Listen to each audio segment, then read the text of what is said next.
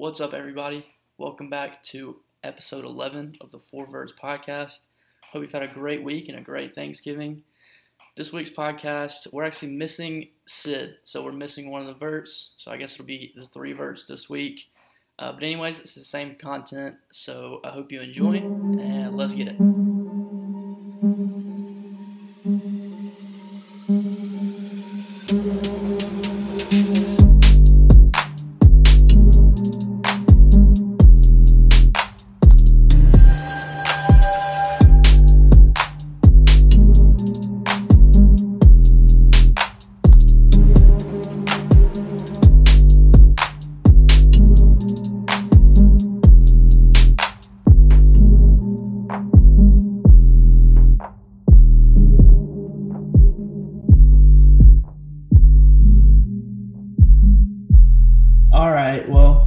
We'll get into the recaps. We're going to start off with Georgia, Mississippi State.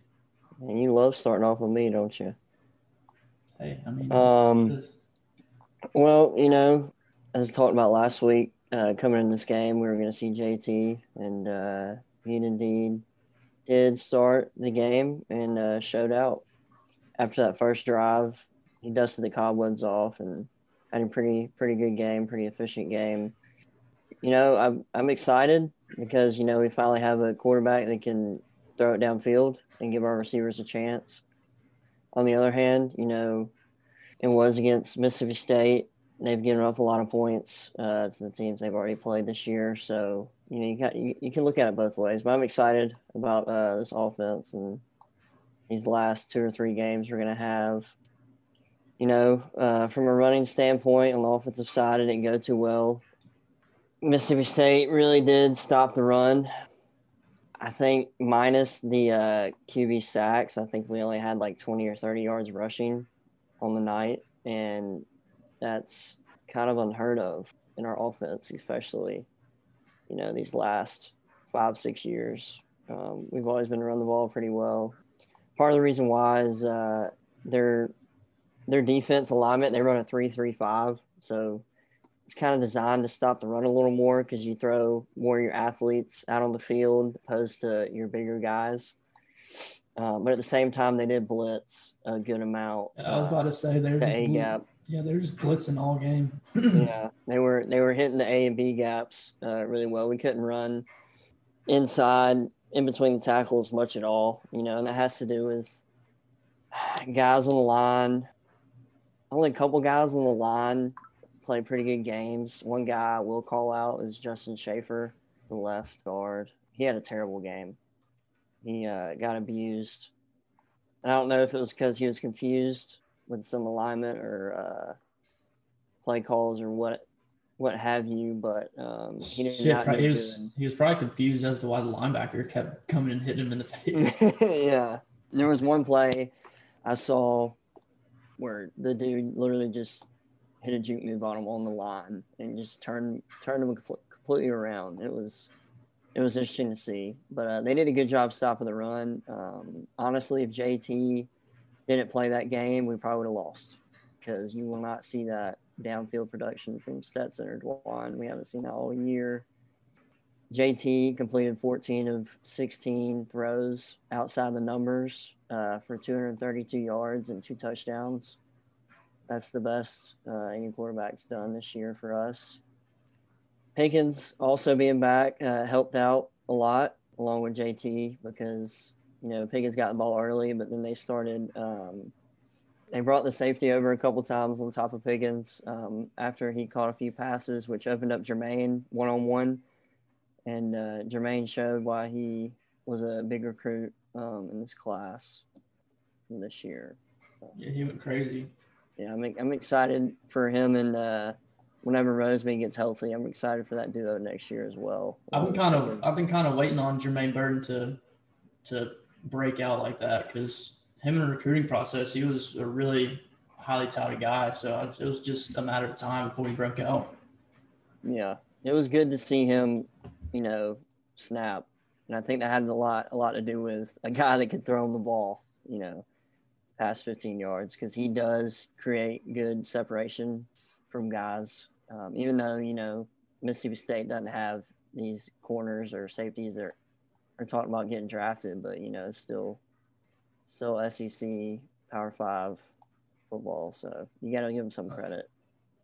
Pickens was targeted 12 times, which is also a big reason why I think Jermaine was open a lot. Daniels, I'm also excited not only about the Jermaine connection, but Pickens connection with JT. I feel like that connection is going to be a little stronger because he targeted Pickens 12 times on Saturday, especially on third down. 4 of his 8 receptions were on important third downs, and they all went for a first down or a touchdown when he threw it to Pickens on third down. So that will be a good connection in the future. The only thing I will say about JT, after I just praise him a little bit, his mobility kind of concerns me a little bit. Not in the sense where the play is supposed to be pushed outside the tackle, like that good run and throw he had to Pickens for the touchdown, but like designed rollouts. Yeah, not designed rollouts. So when he's in the pocket and he's getting blitzed, there were a couple sacks he took where he couldn't really move well. He kind of just he looked a little bit like Matt Ryan. Yeah, he just did a couple stutter steps and said, "All right, screw it," and kind of just went down when somebody was in his face, which that concerns me a little bit, but hopefully Monken sees that and realizes we got to get the ball out of his hands pretty quick, which, that can happen. I also like Monken's play calling. He spread the receivers out pretty well. JT could use his athletic arm, like that throw to Burton over the middle, over 2 defenders. Didn't really step into it, just kind of slung it sidearm. It was a good touchdown. But, offense was pretty good throughout the game. No turnovers, which is always huge. Running game, obviously, wish we could do better in that aspect, but the passing game made up for it. On the defensive side of the ball, there's a lot of questions. I'll just start with, it was rough seeing, watching that game and just seeing how easy Will Rogers was able to throw the ball 3-5 yards ahead of him. I mean, it looked like flag football. He was carving us up early in the game, pretty much all the first 3 quarters. And it weren't like he was making good throws too. Our guys were just playing soft coverage.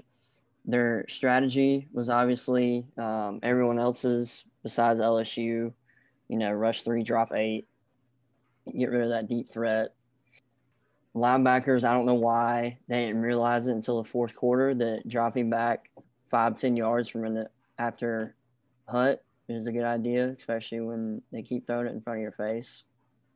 Actually, the secondary did come out and say that they were confused all night, which, I think that aspect that hurts LeCount's not back there because, he's kind of the guy that gets them all situated. He's a quarterback of the defense. It's also Mike Leach. Yes, it also is Mike Leach, which after the game, he said that's one of the best games they've had all year, or the best game they've had all year, especially for him play calling wise, because everything clicked. I mean, they ran the ball 12 times and threw it 52. So, I mean, you're bound to give up some yards if they're throwing 52 times on you. Yeah, that, and I guess I'm kind of going at it from a Alabama-Florida game as well, because we just can't seem to cover the middle of the field on guys or teams that are good at passing the ball this year. I thought we would have got a little better after Alabama shredded us, and they got great receivers out wide. I figured, this is just Alabama, but it seems that our secondary is just not about covering, and that has a lot to do with our safety play. Guys like Tyreek Stevenson and Mark Webb aren't cover guys at all.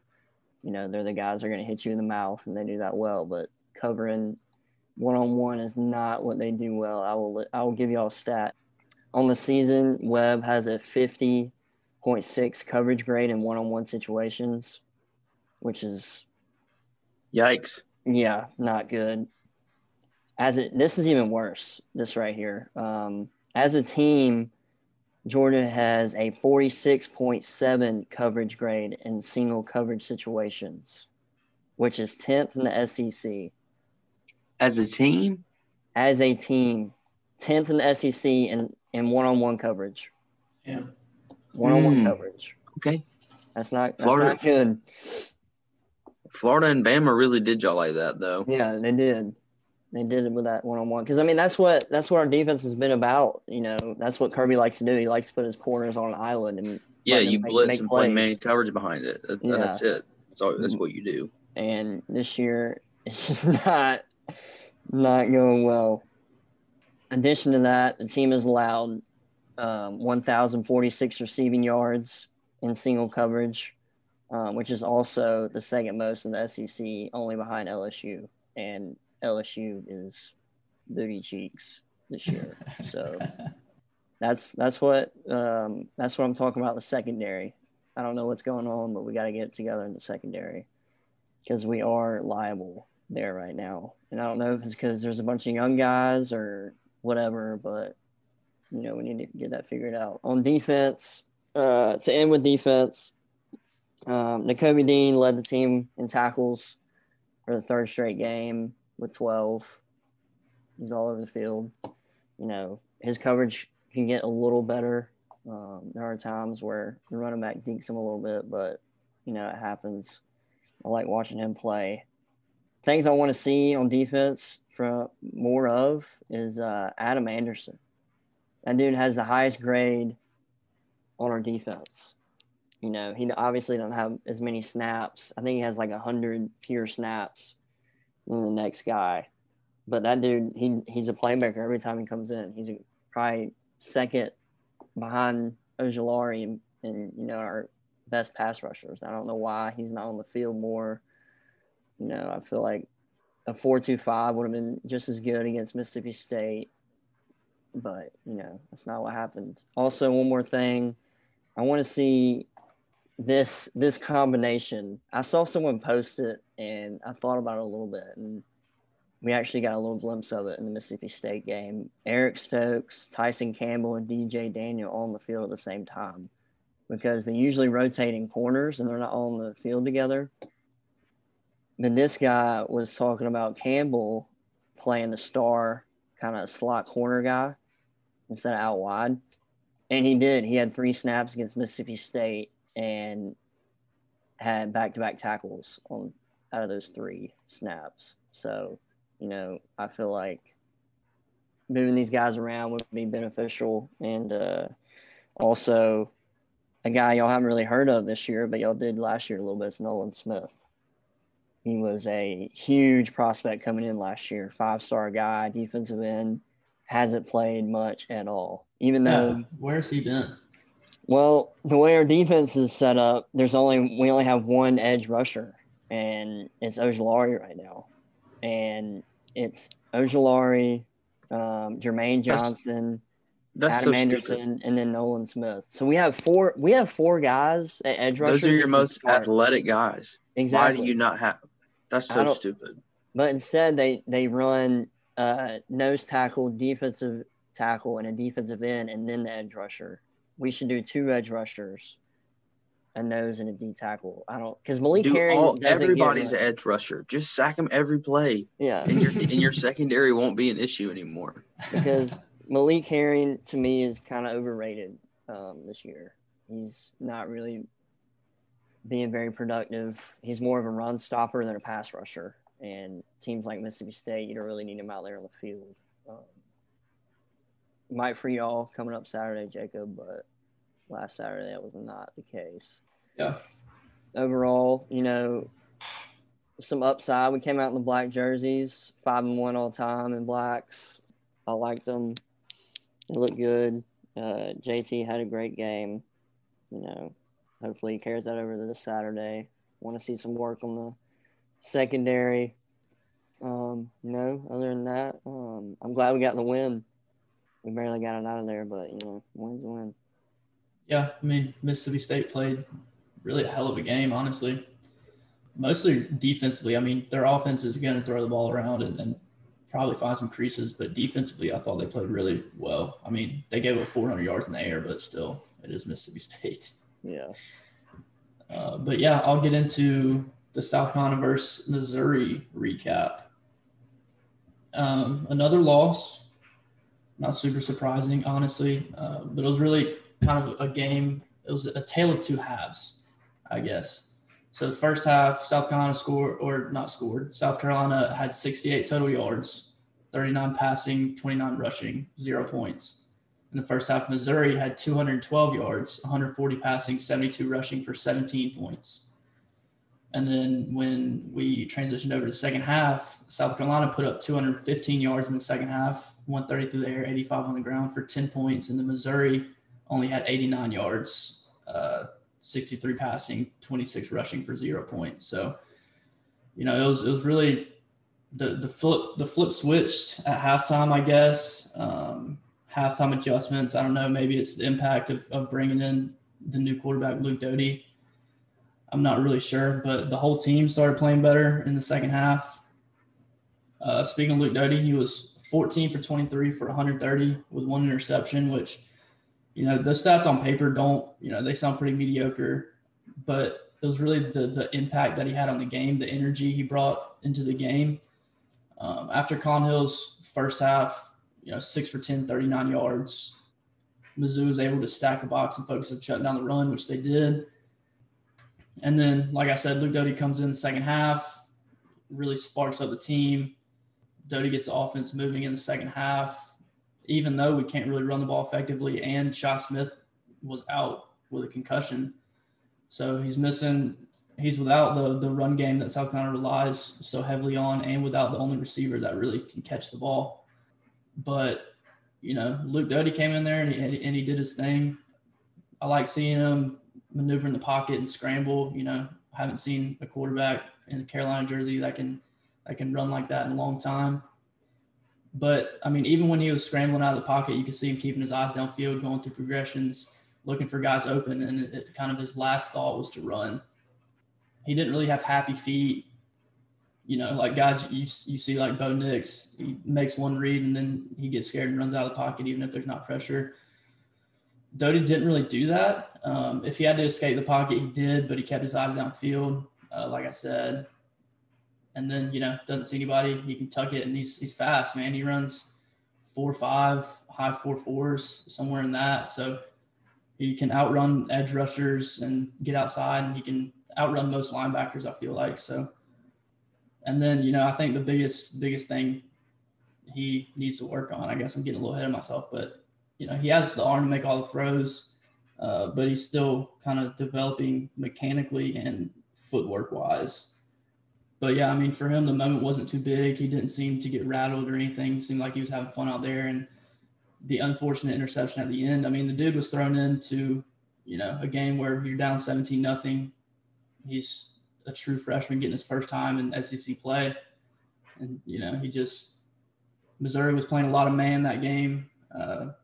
Pretty much all game, and then the play through the interception, they dropped back into kind of a 2 underneath zone. Both the linebackers dropped back into coverage, and Luke just misread it and misjudged the window. So that was unfortunate, but that's something he can learn from, I guess.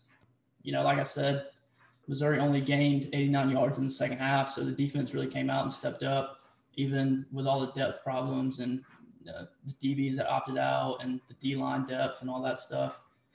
They came out and they played hard, which was nice to see. But yeah, I'm not surprised we lost. I actually honestly enjoyed watching the game because I'm hopeful that Luke Doty is going to be a good player.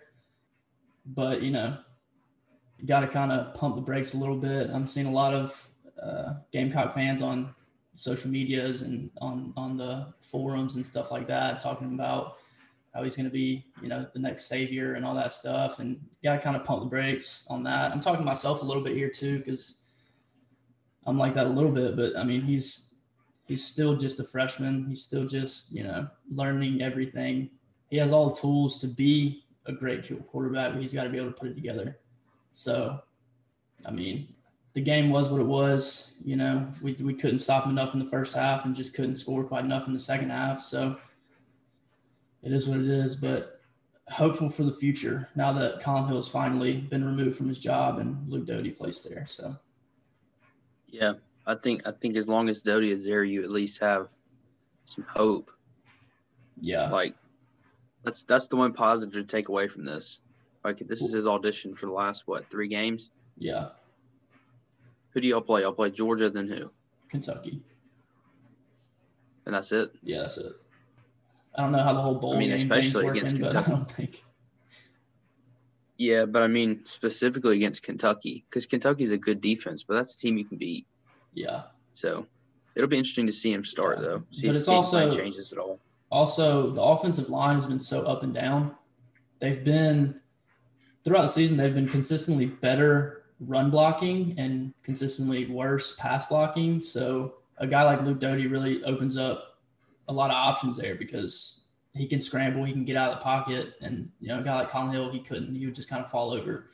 So when you have a O line that isn't super sound in the pass blocking, it's good to have a guy that can get out of there and escape, extend plays, and stuff like that. So it's nice. What would you do? Yeah, and the other thing is he can actually be involved in the running game, like design stuff, quarterback draws, some of the kind of stuff that can offset your line being a little bit shaky. So yeah, I mean, we ran little read option, zone option type things with Colin Hill in the game sometimes. So just keep that going. Just run that consistently, honestly. Because you got Kevin Harris and Luke Doty. They're both guys that can – well, I mean, we have a very small sample size of Luke Doty, but they're two guys that can really hurt you. So, what if Colin Hill walks out Saturday? I'll be extremely upset. Extremely upset. I told you I'll be with you because that would be pathetic. Yeah. But we can get into the questions. Sam, if you want to take it away. All right. So first one we got here, does Georgia have a better record this season if JT Daniels is the starter all year? I've seen that question a lot. So tell me, what do you think? I mean, obviously there's a lot that goes into it, which, we won't sit here and discuss. But I don't think we beat Alabama. I think we lose that game no matter who's at quarterback. First off, because their offense just Mac Jones shredded us. The only game that I do think would have been closer, I'm not saying we would have beat Florida, but I think it would have been closer because you also got to think about, if our offense does have him and we're rolling, we're taking time away from Trask that game. So you not only look at our offense production in that game is probably going to be a little better, but also it's going to keep Trask off the field, just maybe not score 44. I don't think it would have been – we would have won, no doubt with him. But it definitely would have made the game a lot closer, probably like a 3-point, 6-point game instead of, 16? So, it's hard to look back and say, we'd be better. Obviously, we probably would be, but it wouldn't – I think it would just change the Florida game a little bit. I don't think it would change the Alabama game, though. Yeah, I was thinking, I mean, for Georgia to have a better season, you got to look at who they lost to. And who they lost to is two extremely, extremely good teams in Alabama and Florida with really, really good offenses. But especially like you were saying, Florida's defense has not been very consistent this year. So, I'm not saying you do win if JT Daniels is in, but I think you have a better chance at it. Oh, yeah. And even in the Alabama game, I think you have a better chance at winning because you don't have Stetson throwing 3 picks. Yeah. So, if he was healthy, and he came into the, locker room and started the playbook a lot earlier than, what was it, June or July? If he came in the spring and was healthy and full steam week 1, I think it definitely would be – the year would be a little different. But, it's hard to say that because he's just – they said he wasn't really ready till the Missouri game after Florida anyway. So, it is what it is. Yeah. What's your take on it, Sam? I kind of agree with you, Vinny, because I feel like no matter who you have at quarterback from your roster, Bama's probably going to beat you either way. Yeah. So the Bama is a given. And I think I think having JT Daniels, because when you read off the stats for that game against Florida, Stetson Bennett and Dwan Mathis, they had probably a dozen combined targets like downfield.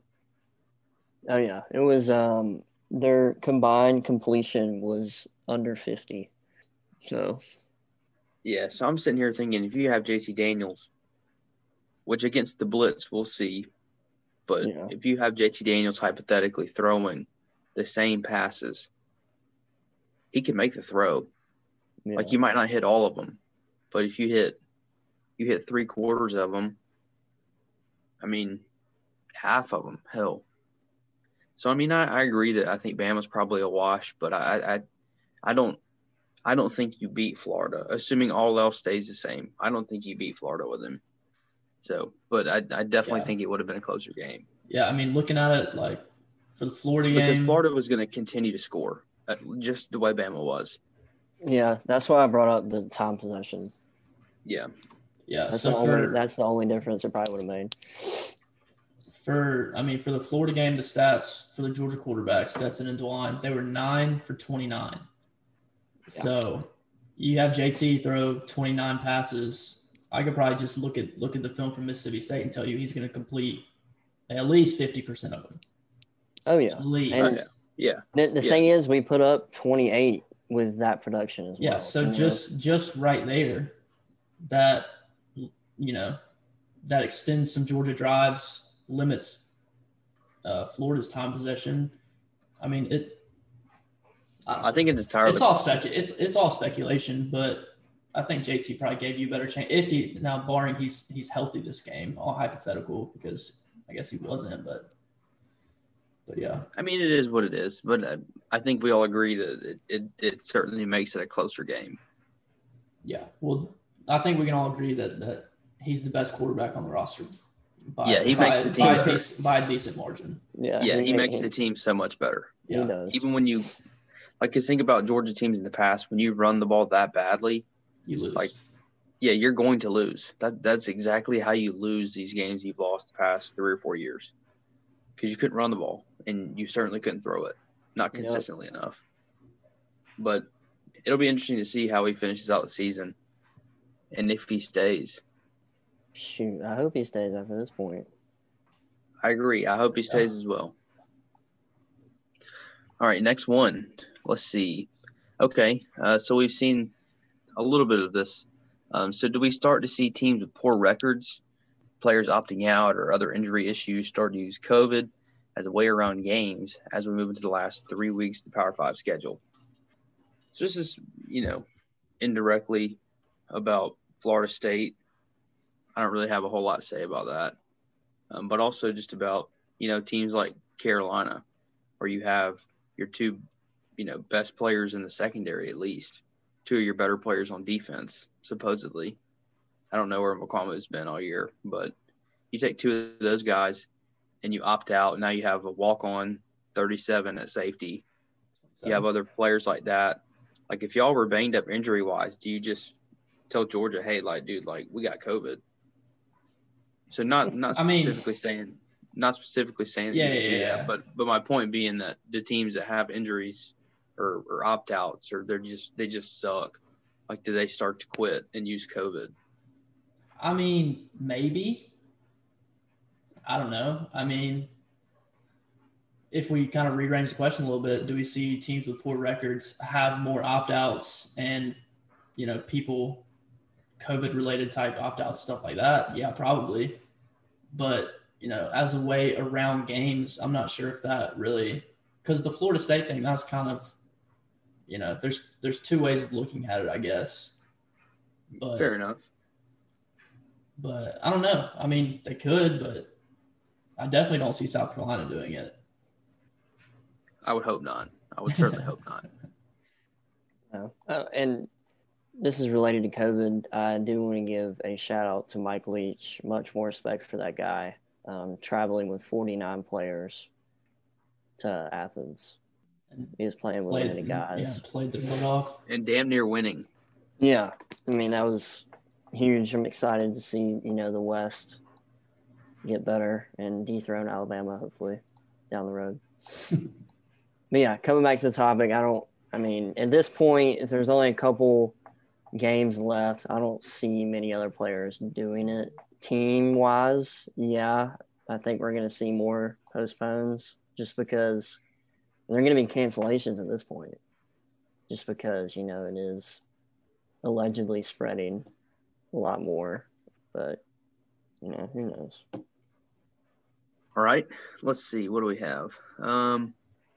So just some general statistical questions, a little bit of trivia here. So the first one, these are multiple choice, by the way. So the first one is, who leads the country in passing yards? You got Dylan Gabriel, A. B is Zach Wilson. C is Sam Howell. D is Shane Buechele.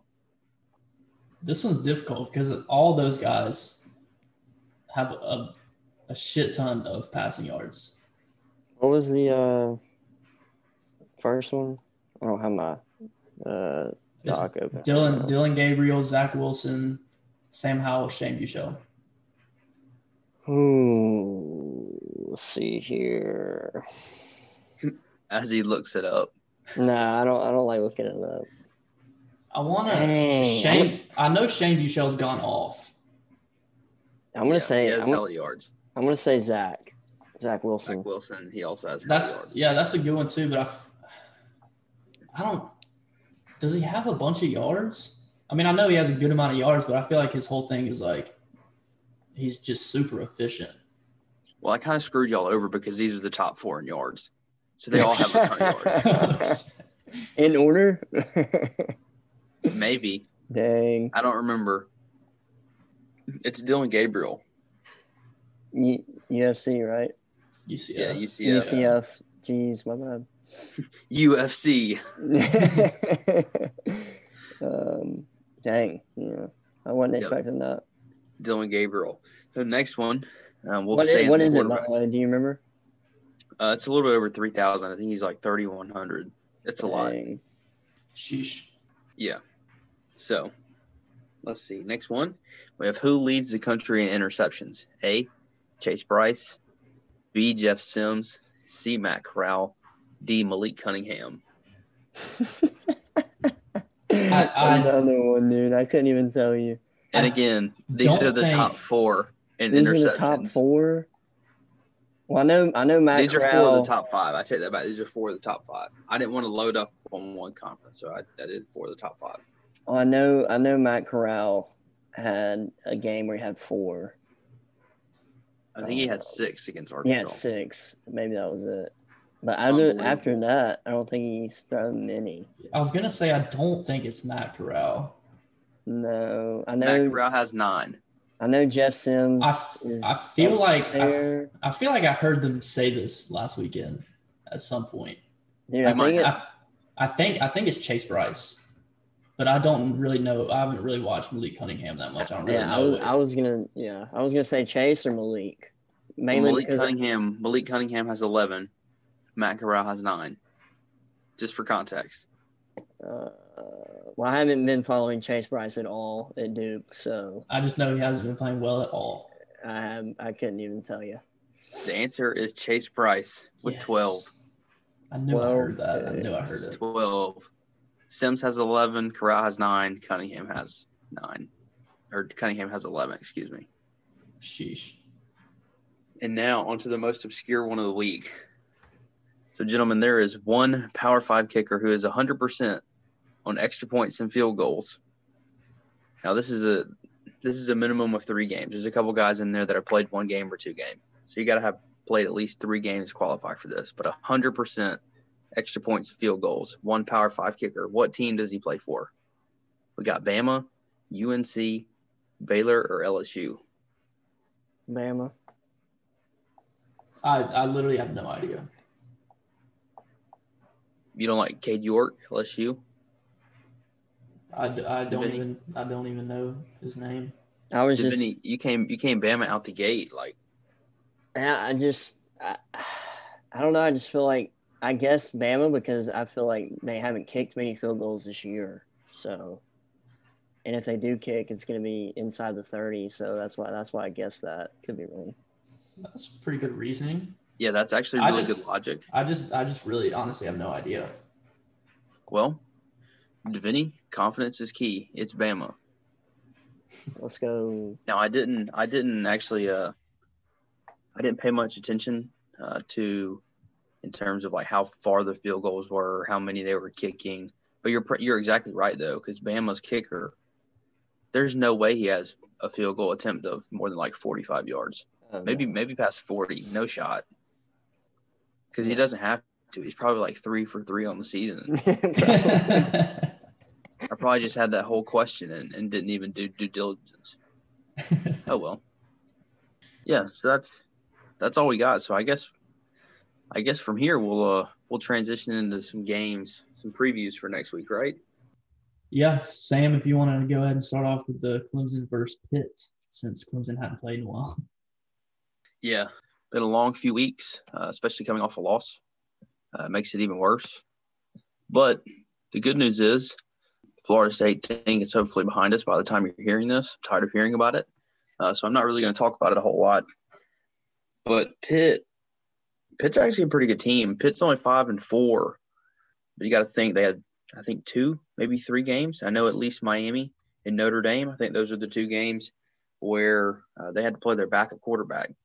Kenny Pickett was hurt, a little bit of an ankle injury, but Kenny Pickett's back. Now, when Kenny Pickett got hurt, they were leading the country in passing yards. They were going crazy because they're just chunking it. So, really, from play calling, they're a lot like Boston College. And I got really in depth with that, Boston College kind of like scheme thing I did for their preview. So I'm not going to do that for this, but they're very similar in how they use play action and how they just attack the seams. Like they don't have any real tight end involved in the game. Most of it's 10 and 11 personnel. So they're one running back, maybe a tight end every now and then, but the tight end is not really involved. They have a bunch of really good slot receivers, but I'll get into that a little bit. So when Clemson has the ball on offense, actually before I even get there, so with injuries, obviously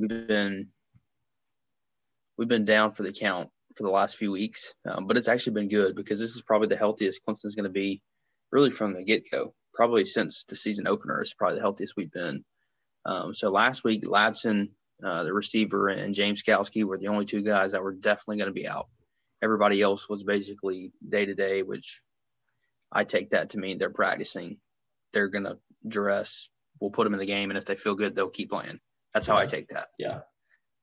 So those are the only 2 guys that weren't going to play for FSU. I think maybe we get them back this week, maybe not. It is what it is. So we'll be really healthy just in terms of having bodies back, especially defensively. But when Clemson has the ball, I think the biggest thing is that Clemson hasn't played in 3 weeks, but Trevor Lawrence hasn't played in a month. So for him, it's just going to be about trying to settle in. Obviously, like I said, it's been over a month. It's been since Syracuse game. So I don't necessarily expect him to be rusty, but at the same time, it wouldn't shock me if he was a little bit. But I think that's sort of to be expected. In terms of the run game, I talked about this last week, but we have to be more creative just because, the defensive line for Pitt is super, super good. They have 2 really, really good defensive ends. I don't know a whole lot about their defensive tackles, but their 2 defensive ends are really good. They got a couple linebackers that are good. Obviously, the 2 safeties, DeMar Hamlin and Paris Ford, probably preseason, that's your best safety duo, probably in the country. Like, they're both for real. So, obviously, Paris Ford has opted out since then, but they actually have a very, very good defense. So, just to break it down a little bit, in terms of third down defense, Pitt's 31st in the country, so not great, but they're tied for 11th in the country with 14 forced turnovers. In terms of allowing touchdowns in the red zone, they've had 19 defensive possessions go inside the red zone, only 9 touchdowns. So wow. They're first in the nation in tackles for loss, averaging 11.5 a game. They're first in the country in sacks with 38 as a team. I didn't know that. That's about 5 a game. So holy shit. The Pitt defense, is for real. And Paris Ford back there as a safety is probably the most like in terms of NFL talent, he's probably the guy that's on teams' radar. Yeah. I mean, I don't exactly know how he'll be rated, but he's probably, I don't know, maybe like second, third round. Like, he's really good. It's probably So, because he's on Pitt. That's why not a lot of people know about him. Just because he yeah, didn't get and that that's the coverage. thing though, because they started out undefeated, then they had a really bad stretch. Kenny Pickett got hurt, and then the stretch got worse. So they're 5-4, but I think their record really doesn't do them justice. I think they're actually a really good team. But again, like I was talking about, we have to find other ways to get Travis the football. I feel like we just pound inside zones regardless of whether or not they're going to work. And to some extent, you have to do that to set up pass and RPOs, but it's a little excessive. So we have to find other ways to get him the ball, because we do that in that little quick screen where we flare out the tackle, and that's it. It's him and an outside receiver and an offensive lineman. Like, teams are already picking up on that, so have to find other ways to get Travis the football. Cornell Powell still needs more targets. I hope that the time off has been good for Joe Ngata, because we really need him back to play the boundary. So that same position that, T. Higgins and Justin Ross and all those guys play, that boundary spot where we can just go throwing 50-50 balls. I would love to see him back. So the offensive line doesn't like we're changing anything up there. We'll probably just see a lot more Walker Parks and Paul Teo. Hopefully keep the starters fresher and maybe make the unit as a whole a little bit more productive, because it certainly can't get a whole lot worse than it was against Notre Dame. But again, just, highlighting their defense a little bit. I talked about the safeties, but they both have 3 picks on the season. Obviously, Paris Ford is done for the year, but he's already got 3. That's tied for the ACC lead. Defensive line has a bunch of experience. Patrick Jones, number 91, he's probably their best defensive lineman. He's defensive end, a little bit undersized, but he leads the ACC with 8 sacks. They got Savosier Dennis, linebacker, sophomore guy. He's actually really small. He's like 5'10", 205, 215, something like that, playing linebacker, but he's super fast. Like, he's just sideline to sideline. He's really a safety playing linebacker. But he leads the team with 13 tackles for loss. So 91 and 32, those are 2 guys you're going to see everywhere. DeMar Hamlin as well. But I think a lot of Pitt's defense, honestly, and as far as Pitt's offense goes, Kenny Pickett's a good player, frankly. Even since he's come back against Florida State, and then this past week against Virginia Tech. But Jordan Allison is a freshman slot receiver. He hasn't had them in the last game or 2. But their backup, DJ Turner, number 7, is kind of a guy that reminds me of Amari Rogers. He's kind of short, built like a running back like that. But he came in as the backup to Addison last week and just went crazy. He's also their punt returner, so he's a guy to watch out for. Probably one of their better playmakers. They have number 11 at receiver. I believe his name is Mack. He's kind of long, lanky. He's the one that they'll throw to in the red zone a little bit more. But like I said, they're a pass-first offense. I mean, let's see, when Kenny Pickett's in the game, this is a team that's averaging 33.5 pass attempts. So like I said earlier, almost exclusively 10 and 11 personnel. Tight ends aren't very involved. They want 4 wide receiver looks, and they're going to throw it.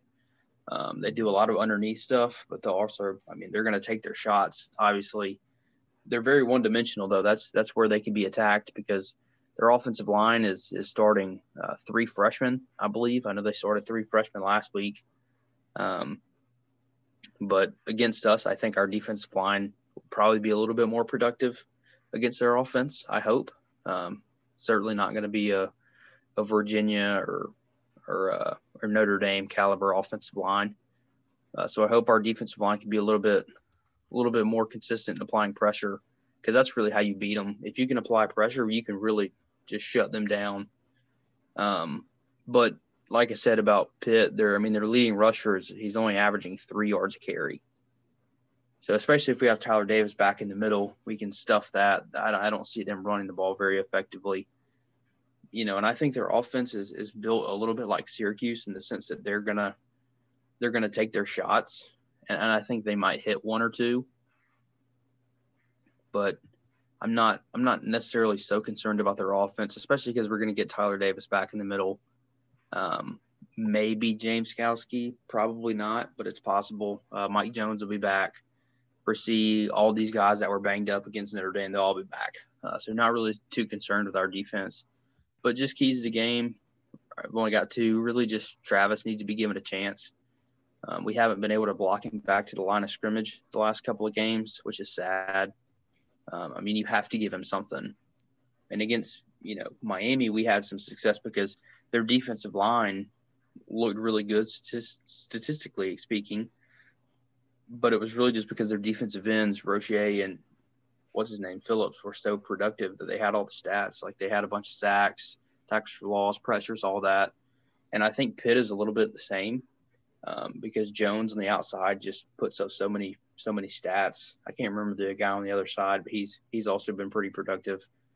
So I feel like we're going to have to use the same game plan we did against Miami, just trying to find different ways to get Travis the ball into the backfield with the, quick pass game, sweeps, toss plays, little stuff like that, just to go ahead and get him to the edge, but also to eliminate a pass rush from their defensive ends. So, but we've been pretty good in pass protection, so it'll be interesting to see how we hold up, how badly their defensive line controls the line of scrimmage, because I think they probably will for the most part. And then defensively, we just need to force the action.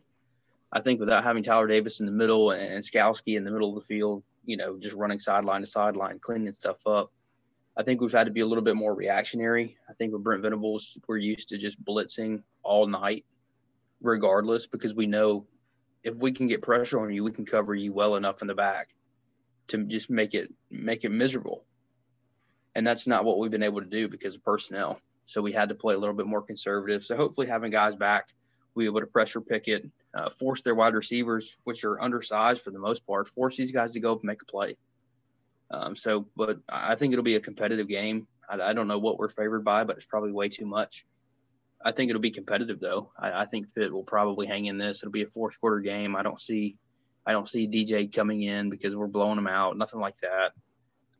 I would expect us to win by, maybe 7-10 points. I think this will actually be a pretty good game. The spread is at 24. They're a good matchup for what we do. Spread's at 24. Yeah. Yeah, I'd be more 8 or 9. That's probably where I'd be. I'm interested to see that matchup in the trenches, like you're talking about your offensive line and their stout defensive line that they have. Yeah, I think both defensive lines are going to dominate. Oh yeah, I mean that's how I feel about it. I feel like it's in pass protection we're pretty good, and that's where they're pretty good. So I kind of look at their defensive line a little bit like Miami. If we can get their defensive ends off balance and not let them pin their ears back and just blitz us all night, I think we can get them, because not having Paris Ford back there anymore opens up a lot. And then obviously, you have Trevor Lawrence. So I'm not really concerned about what you do scheme wise. I'm worried about who your Jims and Johnnies are on defense. Yeah. I would say this, that when y'all are full strength, I would say if y'all do have a weak link in the team, it's probably the offensive line. 100%. And it's just because our starters aren't that great, and we don't have a ton of depth. It's not like we're mixing in a bunch of average guys. We have some average guys up front and then some bad ones behind it. So I'm also looking. It's definitely the weakness. Yeah, and like I'm not gonna repeat what you just said, but Travis needs the ball. Best player in the country. You gotta give him the ball. And put him at Wildcat. Damn it, just do something. Do whatever you got to do, because like I talked about in the preview for the Notre Dame game, I said we got to get him Miami type touches. Because Miami, I think he had 17 carries for 140 something yards, 12 targets, maybe 8 catches, 9 catches. So the way that he got his touches, it was not just a straight zone handoff up the middle.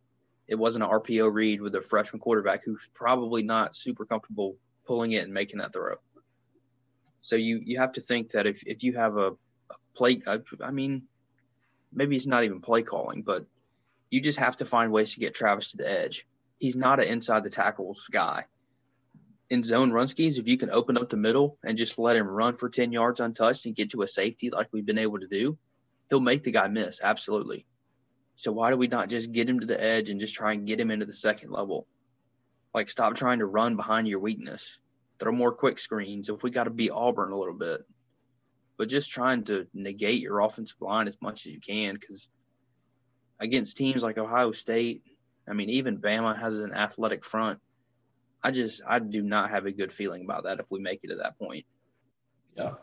Even against Notre Dame again, I don't know what we do. It'll be interesting. Hopefully another Clemson loss.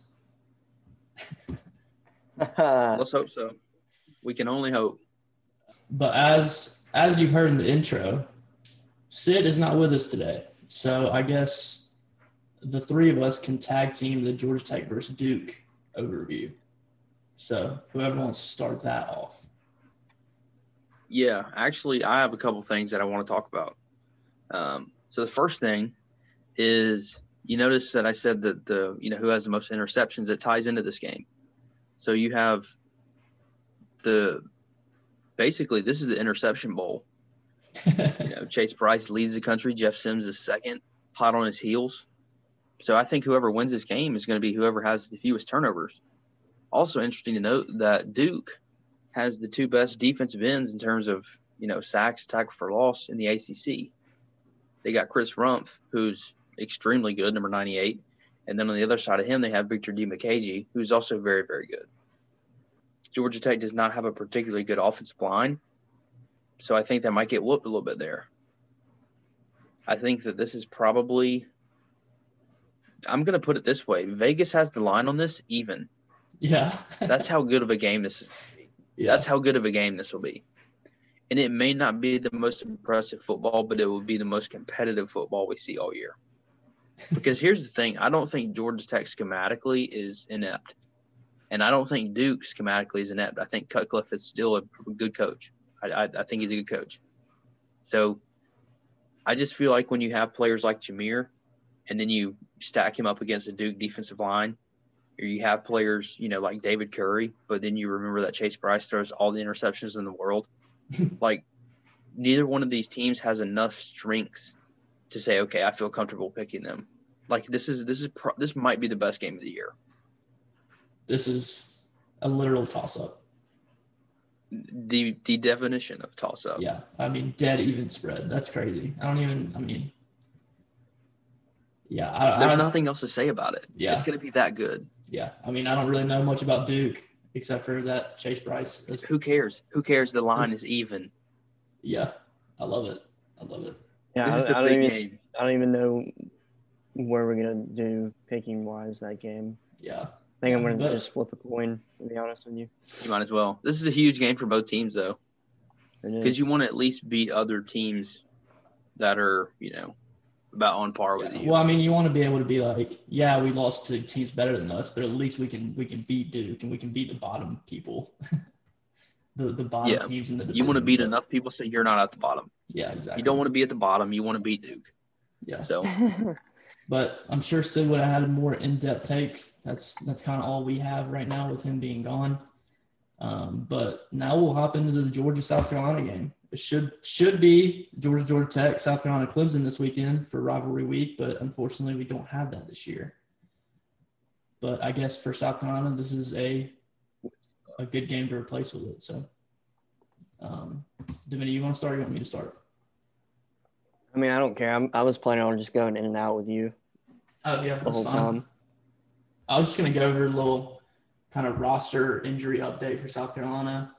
Shi Smith, doubtful with a concussion. He got just crunched last weekend by like 3. Yep, picking Georgia. That's good news. Like 3 or 4 guys. He just got crushed, concussion, and he's doubtful. Mike Bowa did not sound like he was going to play in his press conference today. DeCarrion Joyner was out, but he is now probable. Xavier Legette is out for the year, I believe. Jordan Birch and Tonka Hemingway, both D linemen, they're both questionable, but should play. And then, like I said last week, Aaron Sterling and Brad Johnson, both 2 D linemen, are out for the season. So receiver and D-line is just at this point sort of a patch job. Whoever plays a position, go out there and just try to do your best. And, you got to add that along with the depth questions at DB now that J.C. Horn, Israel Mukwamu, and R.J. Roderick all opted out. But I'll give a little rivalry overview here, just like record-wise. So the overall record is 51-19. Well, 51-19-2, Georgia's way. Since 2000, Georgia and South Carolina is 12-8, Georgia's favor. In the past decade, it's 5-5. USC 3-2 at home, UGA 3-2 at home. And Georgia's been ranked higher in all but one season, 2011, when USC was 6th. And then I guess 2016, they're both unranked. But so that leaves 39-11 before the year 2000, which is where the bulk of the domination, in quotes, comes from that you're talking about. So 39-11, that's domination. Before the year 2000, so it doesn't really matter. Very, very far and away. I just wanted to throw those out. I thought it was interesting. I didn't know that it was since 2000, which is kind of, I was 4 years old, so I wasn't even into football then, but it's a lot closer than I think a lot of people probably think it is. 12-8 and 5-5 in the last decade. But that has nothing to do with tomorrow's game. I was doing some research and saw that. I thought it was interesting. But going back to it, I don't know who the QB is going to be. I guess technically they haven't made an announcement.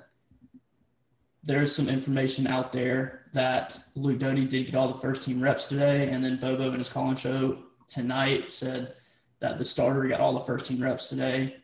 So if I was a betting man, I would put my money on Luke Doty getting his first start as a freshman in the SEC against one of the top defenses. So that's going to be super interesting.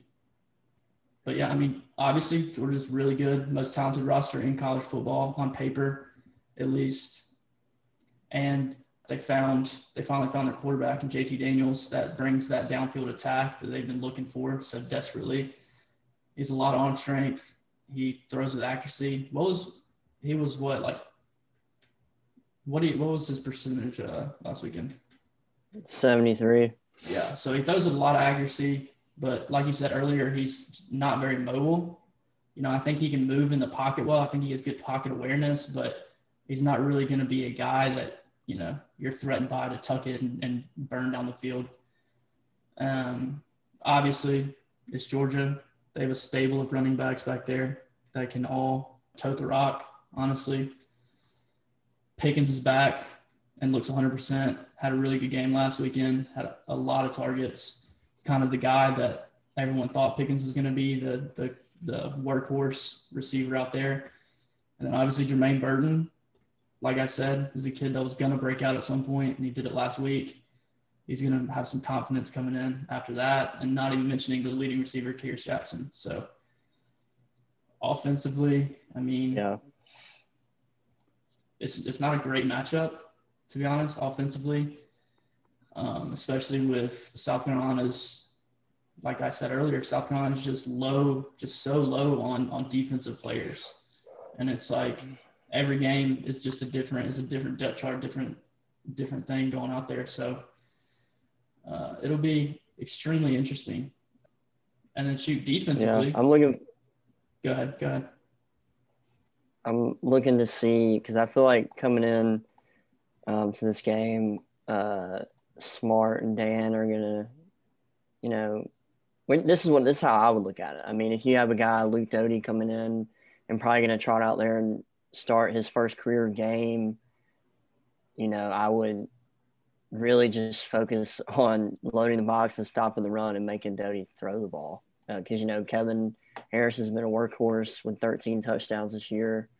I feel like if we, limit him to 80 yards or fewer, and make Doty throw it, then we're really going to see, what Luke's potential is going to be, in the future. Yeah. And I absolutely expect that to be Georgia's game plan.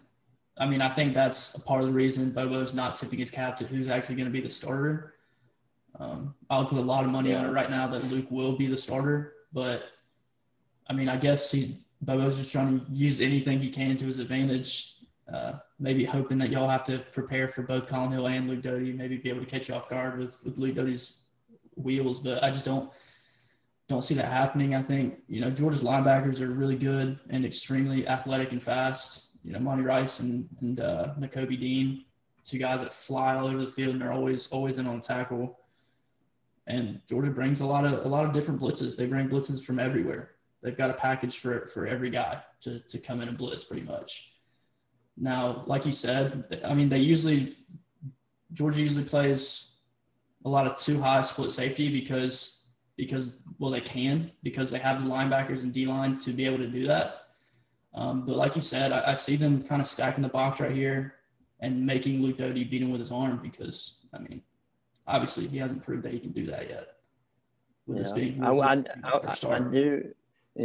do think, though, that, you will see Luke's athleticism come out a lot, and he'll, get first downs by using his legs and scrambling, because you just can't really beat that speed at quarterback. He'll be running. Yeah. He'll be running. I definitely think away all night. Yeah, I definitely think that's going to be the bulk of, or he could come out and shred. You never know. Yeah. Our secondary is liable right now, like I said earlier. But I feel like a bulk of the, big plays are going to be with his feet.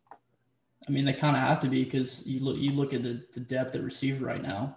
Yeah. Shi Smith and Xavier Legette were the top two guys coming into the season. They were 1 and 2, and now they're both out. I didn't know they were going to be out. So now they're both out. So, and not even like Xavier Legette was having a good year, but he was still number 2. Yeah. So where's De'Carrion Joyner in all this? He about to play. He's been banged up, so that's why he didn't play much last week. But he should. I think Bobo said that he practiced really well yesterday. So he probably about to play hella snaps. He's gonna have to. Him, Jalen Brooks, Josh Van, and the 2 freshmen. So you mean to tell me that the guy who came in and held off Georgia at quarterback last year is about to have like 10 or 12 targets at receiver? That would be sweet if he did. If he goes for 100 yards and wins a game, De'Carrion Joyner, we're going to have to rename Athens. Anyway, what would be crazy if they brought out Helinski again just for that game. Just to do it. What's up, guys? Remember me? Yeah. Helinski is the unnamed starter. That would be throwing a wrench into it. That would be crazy. I'd be all for it, though. I'm down. I feel like he's the best one. I feel like as of right now, Helinski is your best bet. That's my opinion. I think probably traditional quarterback-wise, you're probably right. But I think for what South Carolina needs with, how they're built right now, I think Luke Doty is probably the best option because of his ability to scramble around. I agree, but you also got to put the best player on the field, which leads me to believe Helinski's not the best player. Yeah, I mean, that's true. So, but yeah, it is what it is. I expect Georgia to spy Luke Doty with either a linebacker or, whether it be linebacker or safety. I think their linebackers probably have enough speed. Oh, for sure. Yeah. Have enough speed to contain Luke Doty for, a decent amount. I think he's going to break a couple, nothing like 50-yard runs, but break a couple, 10, 12-yard runs for first downs. But I wouldn't expect him to have, 100 yards on the ground or anything. I will say this just because I thought about it.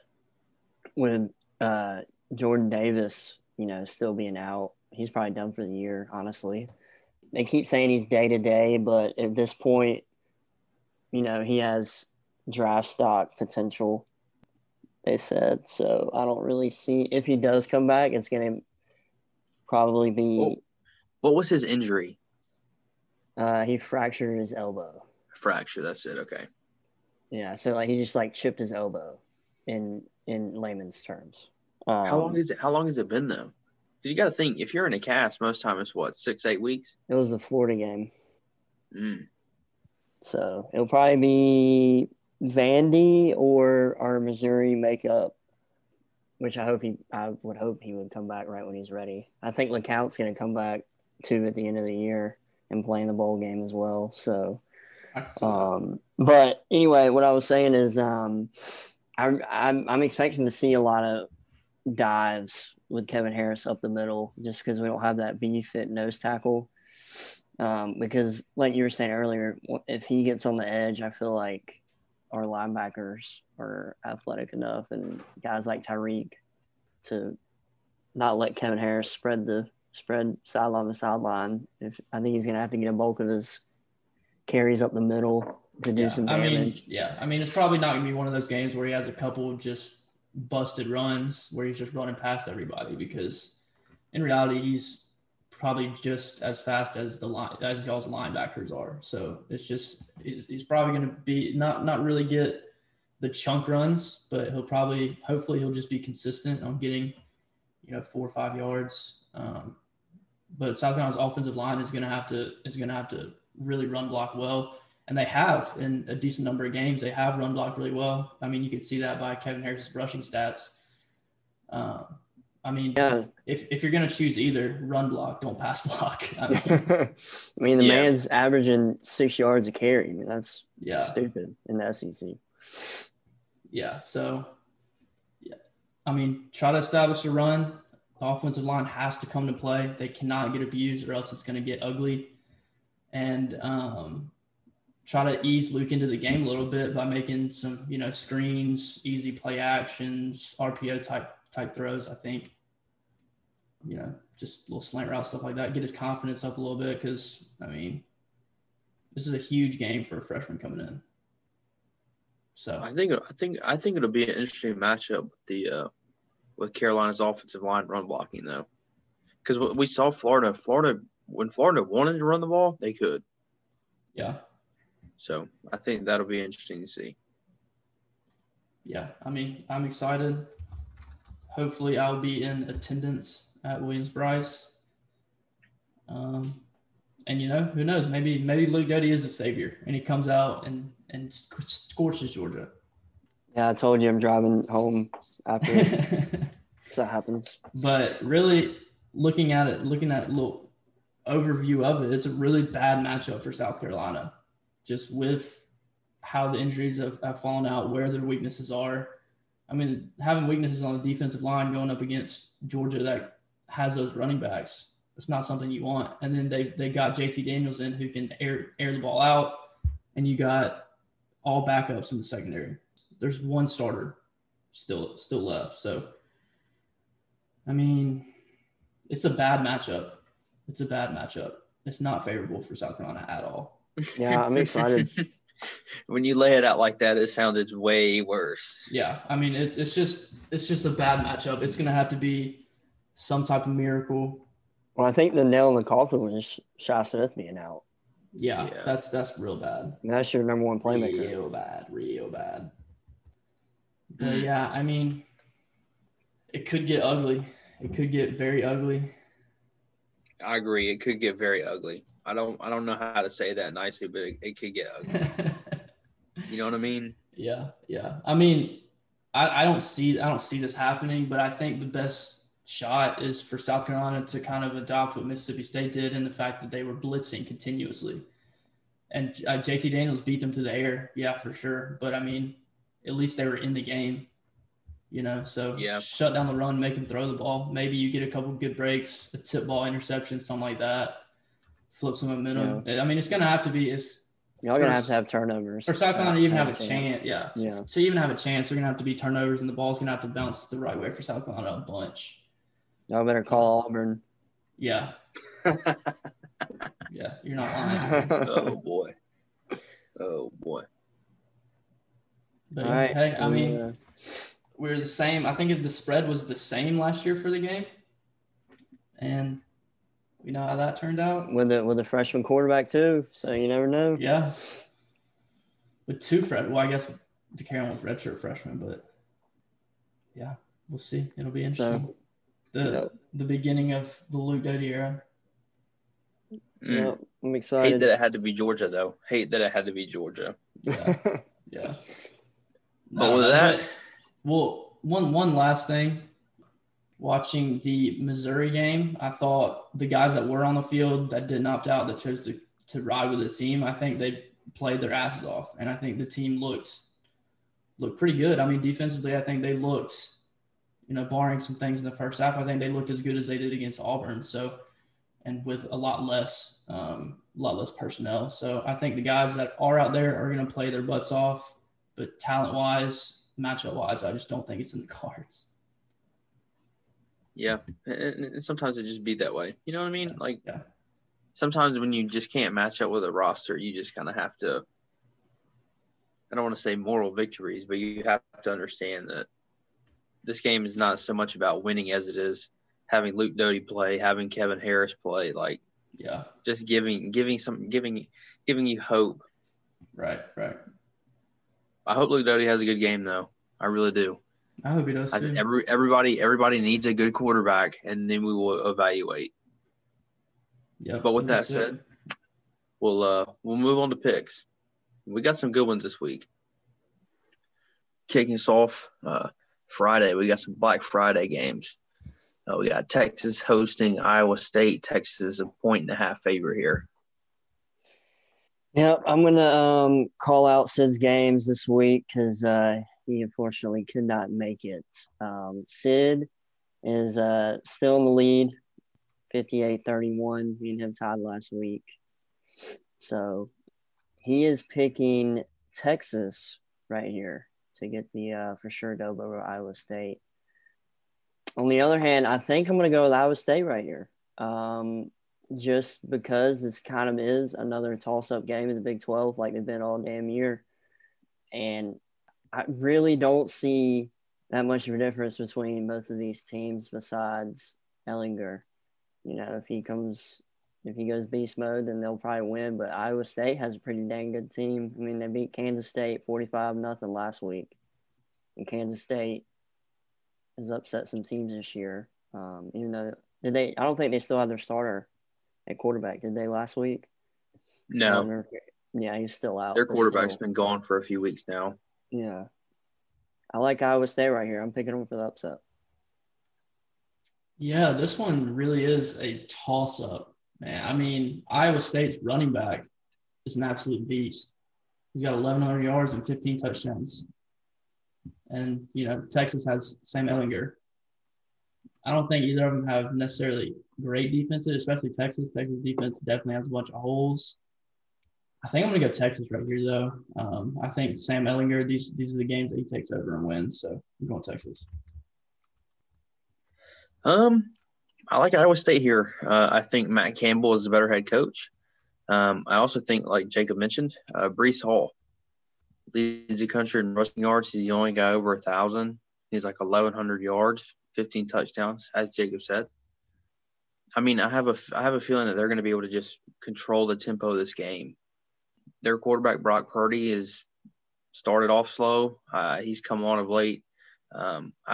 I think this is going to be a really good game. Texas very well could win if Sam Ellinger has a really big day, but I think Iowa State will win this one. I mean, so moving whoever on wins this is going to be the Big 12, right?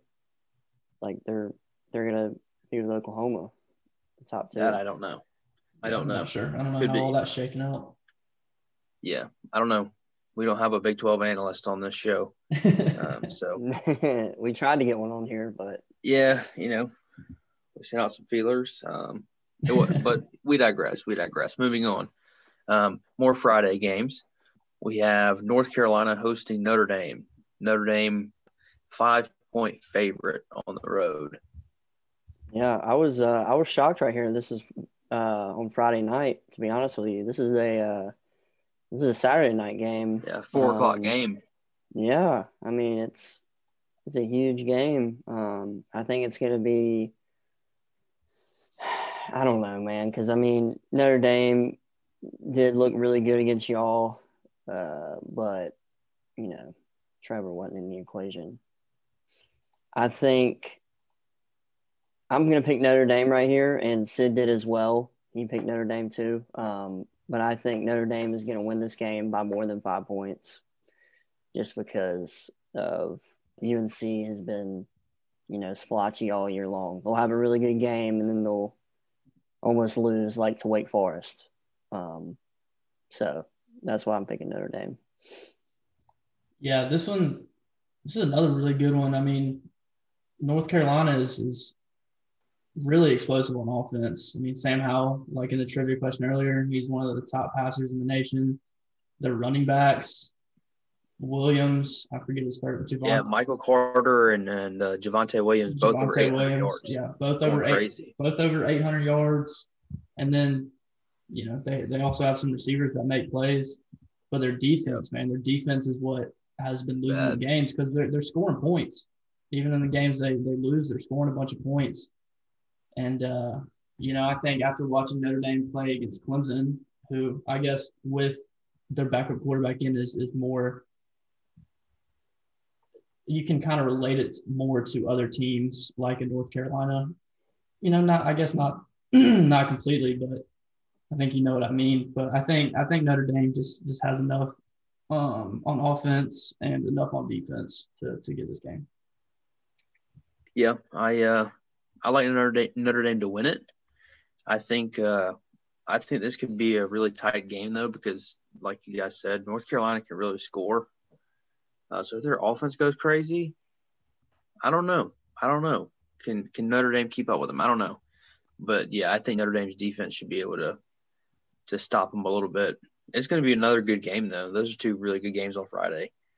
But moving on, we have Indiana hosting Maryland. Indiana is a 12-point favorite at home. Yeah, Sid went with Indiana here. And I think I'm going to as well, which I will say, though, I think this is going to be a lot closer than people think. This is a trap game.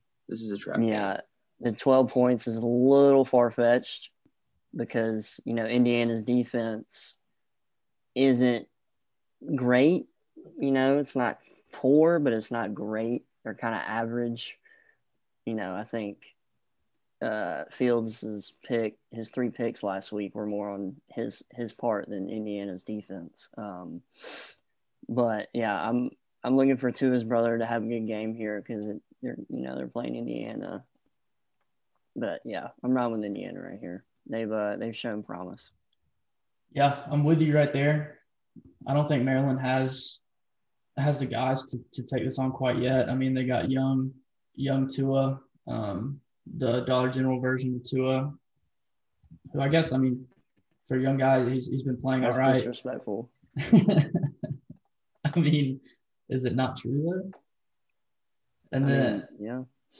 And then, Indiana's quarterback, Penix Jr., he's not the most efficient passer, I guess, but the dude just makes plays. The dude's just always making plays. And then they got guys like Ty Freifogel and Walt Phillier on the outside that can make plays for him. And so I think this Indiana offense just kind of takes over and wins the game for him. And then Sam also chose Indiana. So Indiana full slate right there for the next game. And by the way, Sam is having some technical difficulties, which is why I'll be reading his picks for the last few picks. But the next game we have is Michigan versus Penn State. Michigan comes in as a 2-point favorite.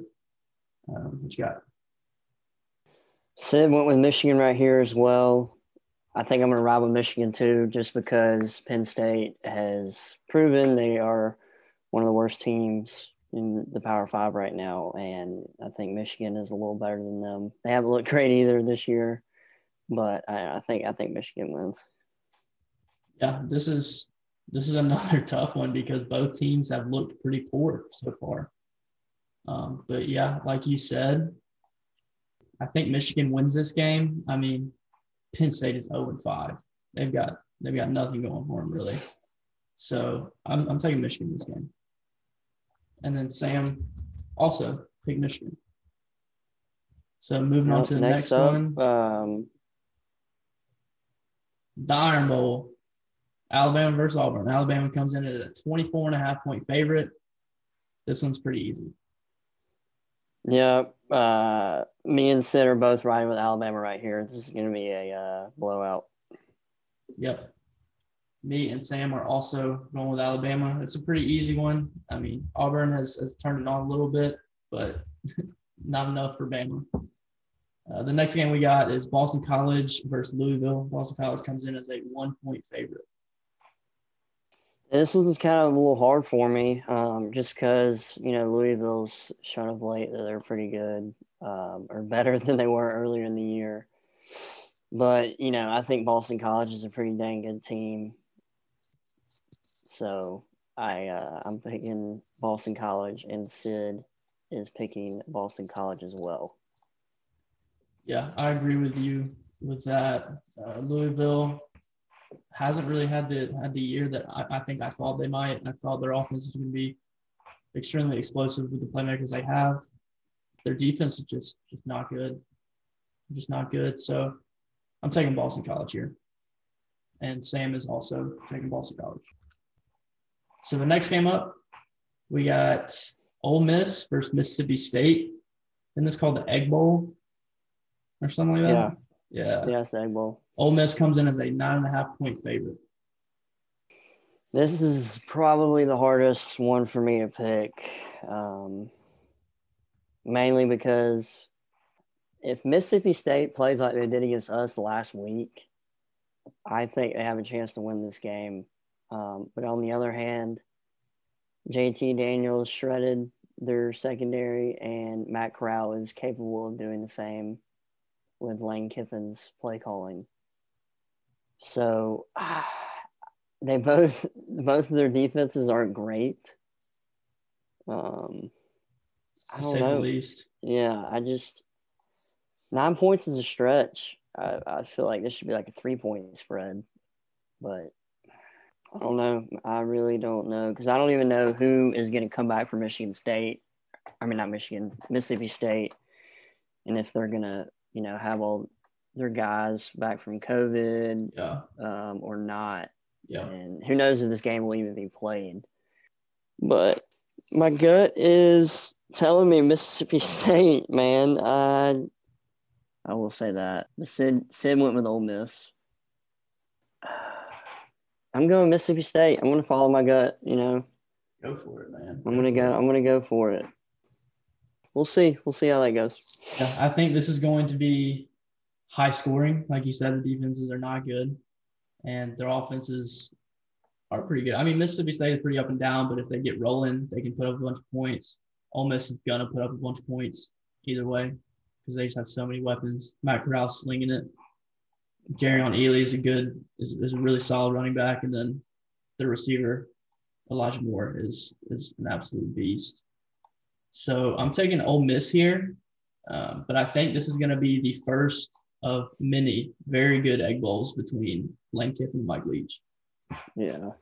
Another reason why I went with Mississippi State is because of the quarterback who started against us. I think he is going to be pretty good. He's good. He's probably going to be Mike Leach's next protege. He's good. He's had some good quarterbacks. Oh, yeah. Yeah. But the next game, South Carolina versus Georgia. Georgia comes in as a 21.5-point favorite. What you got? Yep. Sid went with UGA right here, and I'm not picking against Georgia, and I probably wouldn't if I was not a Georgia fan either. So I'm riding with Georgia right here. Go Dogs. Yeah. I guess going back a little bit, I completely forgot, but Sam also picked Ole Miss for the Ole Miss Mississippi State game. But back to Georgia, South Carolina. Yeah, I mean, like I said earlier, is just a horrible matchup personnel-wise against Georgia. I mean, shoot, for most teams, it's a bad matchup personnel-wise against Georgia. But especially right now for South Carolina, where they're at with everything going on, really. So, you should never pick against your boys, but I just don't really see a way that South Carolina wins this. So I'm actually picking Georgia right here. Uh-oh. And Sam also picked Georgia to win. So last but not least, the game of the week, Georgia Tech versus Duke. Yep. Sid's not going to pick against his boys like you just did. He picked Georgia Tech. It's a little different. It is. He picked Tech, obviously, and I think I'm going to ride with Tech as well. I feel like their, offense is a little better. Like Sam said earlier in the podcast, both quarterbacks have a lot of picks, but, Jahmyr Gibbs, I think, is a difference maker in that equation at running back. And I think Tech is hungry for a win because they haven't played in a month. I actually don't think Duke's played in a couple weeks, but Tech's been out longer, so I think they're going to come out and win this game. Yeah, I mean, I think I agree with you. The spread is dead even, like we were talking about earlier. I think this is a game of who makes the least mistakes, who throws the least interceptions. The team that throws the last interception is going to lose probably. So, I mean, it's a toss-up. Yeah. But like you said, Georgia Tech has had a month to go over things, to kind of self-evaluate, and hopefully they fix that defense up a little bit because it's been bad. But I'm taking Tech here. And Sam also took Georgia Tech. So Georgia Tech across the board right there. But that does it for our picks of this week. Could be right, could be wrong. We don't know. We never know. It's always a shot in the dark. But last week, Davini and Sid actually tied. Since Sid has, I guess to put it politically, he had prior engagements that involved ditching the bros for, how the saying goes. But so Davini will be the sole winner of this week, so he gets a minute to talk. I won't use my whole minute just because it doesn't feel right. I'll use 30 seconds because that's all I need. Going into the South Carolina game, man, I feel like it's going to be a blowout. We're going to absolutely destroy y'all, Jacob. It's going to be ugly. Oh my God, I can't wait. I can't wait until I'm in the stands yelling at South Carolina fans about how bad they are. But that'll be fun. Going on to Sid, because, he decided to TS about Georgia a little bit when he had his minute. Tech, still a question mark. Don't know where they're going with their program. People say it looks good. I'm not really on that train. Not seeing much. They're not that much different from last year, to be honest with you. Jeff likes to throw a lot of picks. All I can say is they're lucky they didn't play Georgia this year, and I feel like it's going to be ugly these next 2 years. I hope they get better. I will say that, but nah, they ain't shit, and they won't be until they figure out what they're doing on defense. Moving on to Sam.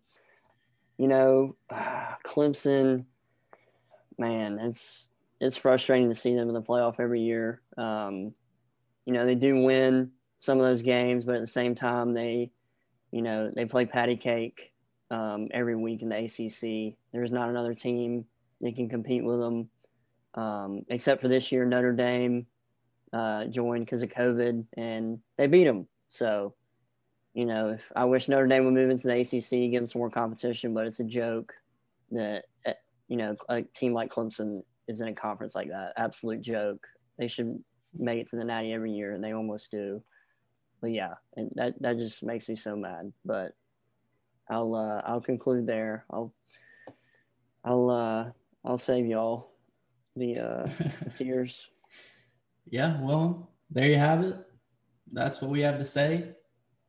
Kind of a weird episode. Missing Sid. Sam had some internet trouble, so we lost him. But all in all, yeah, thank you all for listening. I hope you enjoyed it. I hope you had a very happy Thanksgiving, and peace.